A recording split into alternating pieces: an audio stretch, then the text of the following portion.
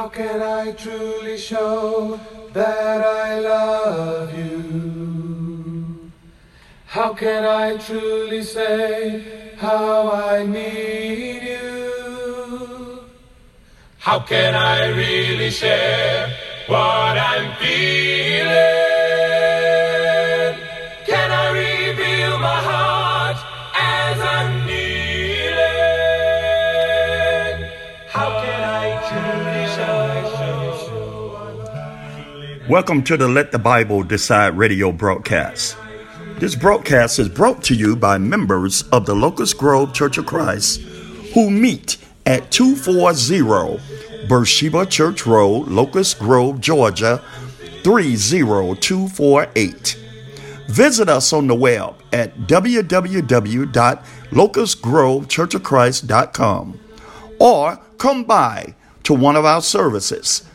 Our Sunday worship services are at 11 a.m. and 3 p.m. We have a Monday night Bible class at 7 p.m. and a Wednesday morning Bible class at 11 a.m.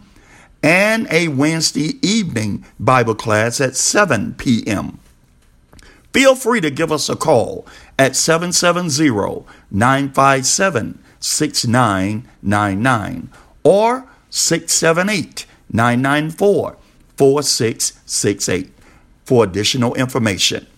Now, let us begin our study today, and let's see what the Bible has to say concerning matters of our salvation. Last week, we were discussing the topic, which church is the right church? There's much debate, much commotion, much confusion going around in our society regarding which church is right. Which church should I attend? How do I know the church is right?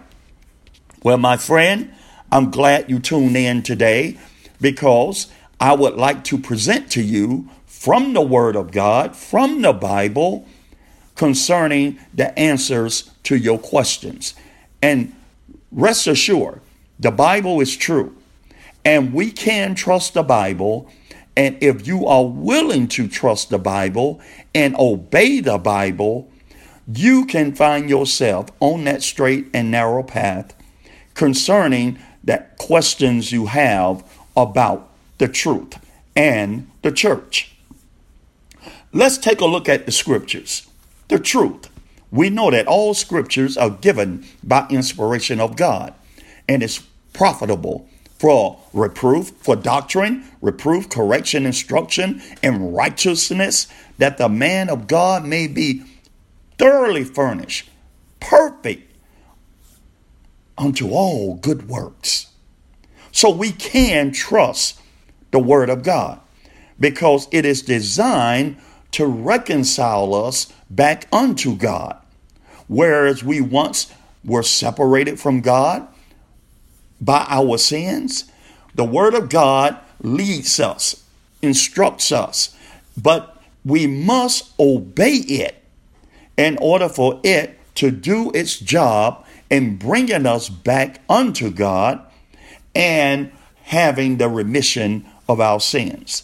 So let us look at the truth concerning our salvation and the one true church Jesus built. In response to Peter's confession to Jesus in Matthew 16:16, that you are the Christ, the Son of the living God, Jesus then says in Matthew 16:18, on this rock I will build my church. To whom was this church to belong? My, M-Y, is possessive, which shows the church belongs to Jesus. How many churches did Jesus say he was going to build? He said he was going to build my church, which is singular, not plural. Again, he said he was going to build my church, singular, not plural. The Lord only promised to build his one church.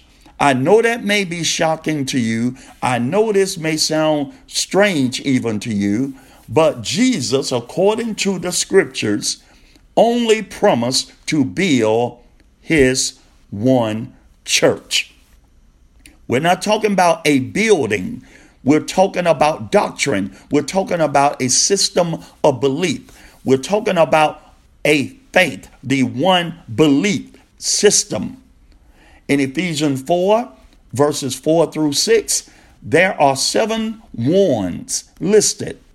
There is one body, one spirit, even as you were called, and one hope of your calling, one Lord, one faith, one baptism, one God and Father of all, who is above all, and through all, and in you all.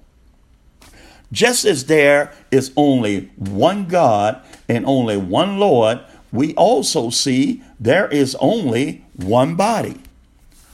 Did you hear that? Just as there is only one God and only one Lord, we also see there is only one body. The Bible says there is only one body. So what is this one body? In Ephesians chapter 1, 21 through 22, we find out what this one body is.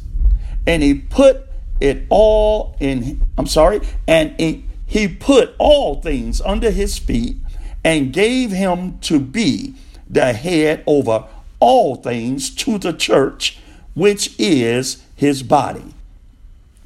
Here we see that the Bible says the church is the body. So if there is only one body and the one body is the church, then there can only be one church that belongs to the Lord. Let me say that again.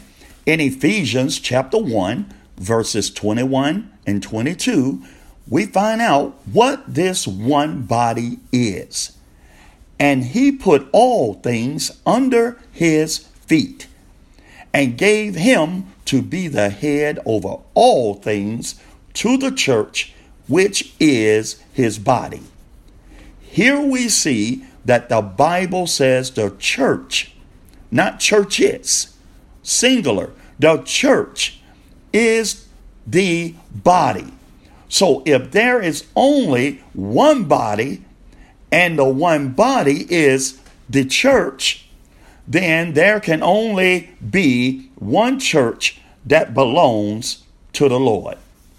In Colossians 1 and 18, in speaking of Christ, we read, and he is the head of the body, the church, who is the beginning, the firstborn from the dead, that in all things, not some things, but in all things, he may have the preeminence.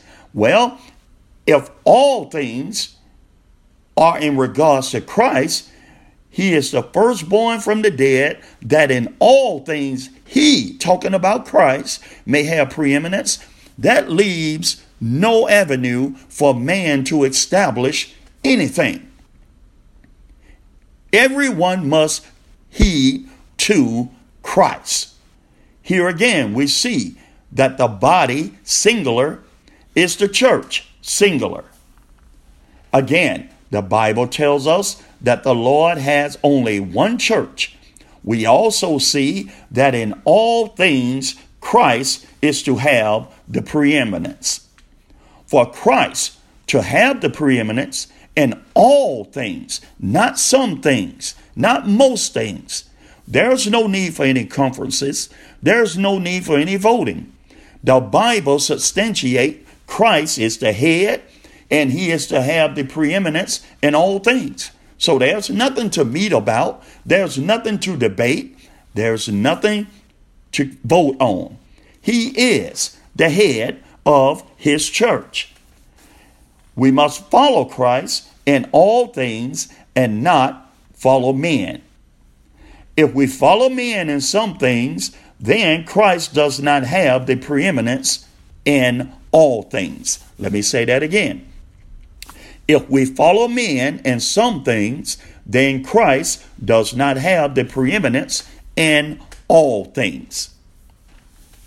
Since Christ only built his one church, we need to ask, where did all of these other churches come from? The only answer is they were built by men. They were built by men so men could attend the church of their choice. Christ never instructed anyone to attend the church of their choice, because Christ only established and built one church. So men created these religious institutions, not God. We read in Ephesians 5:23, Christ is the head of the church, and he is the Savior of the body. Christ is only the Savior of his one body, his one church. He is going to only save his one church, the only one for which he died. We have seen in the Bible that the one body is the one church, which the Lord himself promised he was going to build. We have also seen that Christ has only promised to save his one body, his one church. What then is going to happen to the hundreds and maybe even thousands of different kinds of religions we see in existence today? Well, allow the Bible to answer the question. Listen closely to the Bible. I'm only the messenger. Listen to what the Bible states regarding all of these other religions. Again, let God answer this question. In Matthew chapter 15 and 13, Jesus said, "Every plant which my heavenly Father has not planted will be uprooted," or rooted up. What will happen to all those churches, those religions that God did not plant? They will be rooted up. This is what God has said he will do.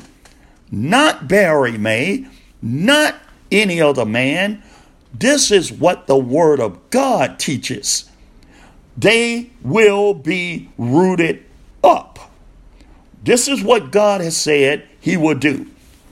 This is frightening when you stop and consider you're following a religion, a doctrine outside of what you read in the Bible. I want to make sure I am in the right place to be saved. I'm trying to share this information to you. Let the Bible decide. He is only going to save those in his church. In Psalm 127:1, we read, "Except the Lord build a house, they labor in vain that build it." No one has the right to start a church or a religious organization that is different from the one Jesus built. But we see hundreds and many kinds of churches and religious organizations that men have built, each with a different creed.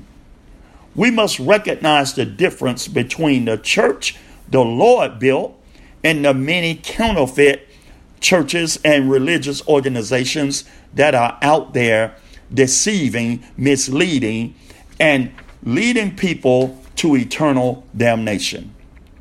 Will you allow the Bible to decide? Everything said today, folks, has come from the Word of God. Will you just allow the Bible to lead you and direct you along the path of truth? I encourage you to give me a call if you have any questions.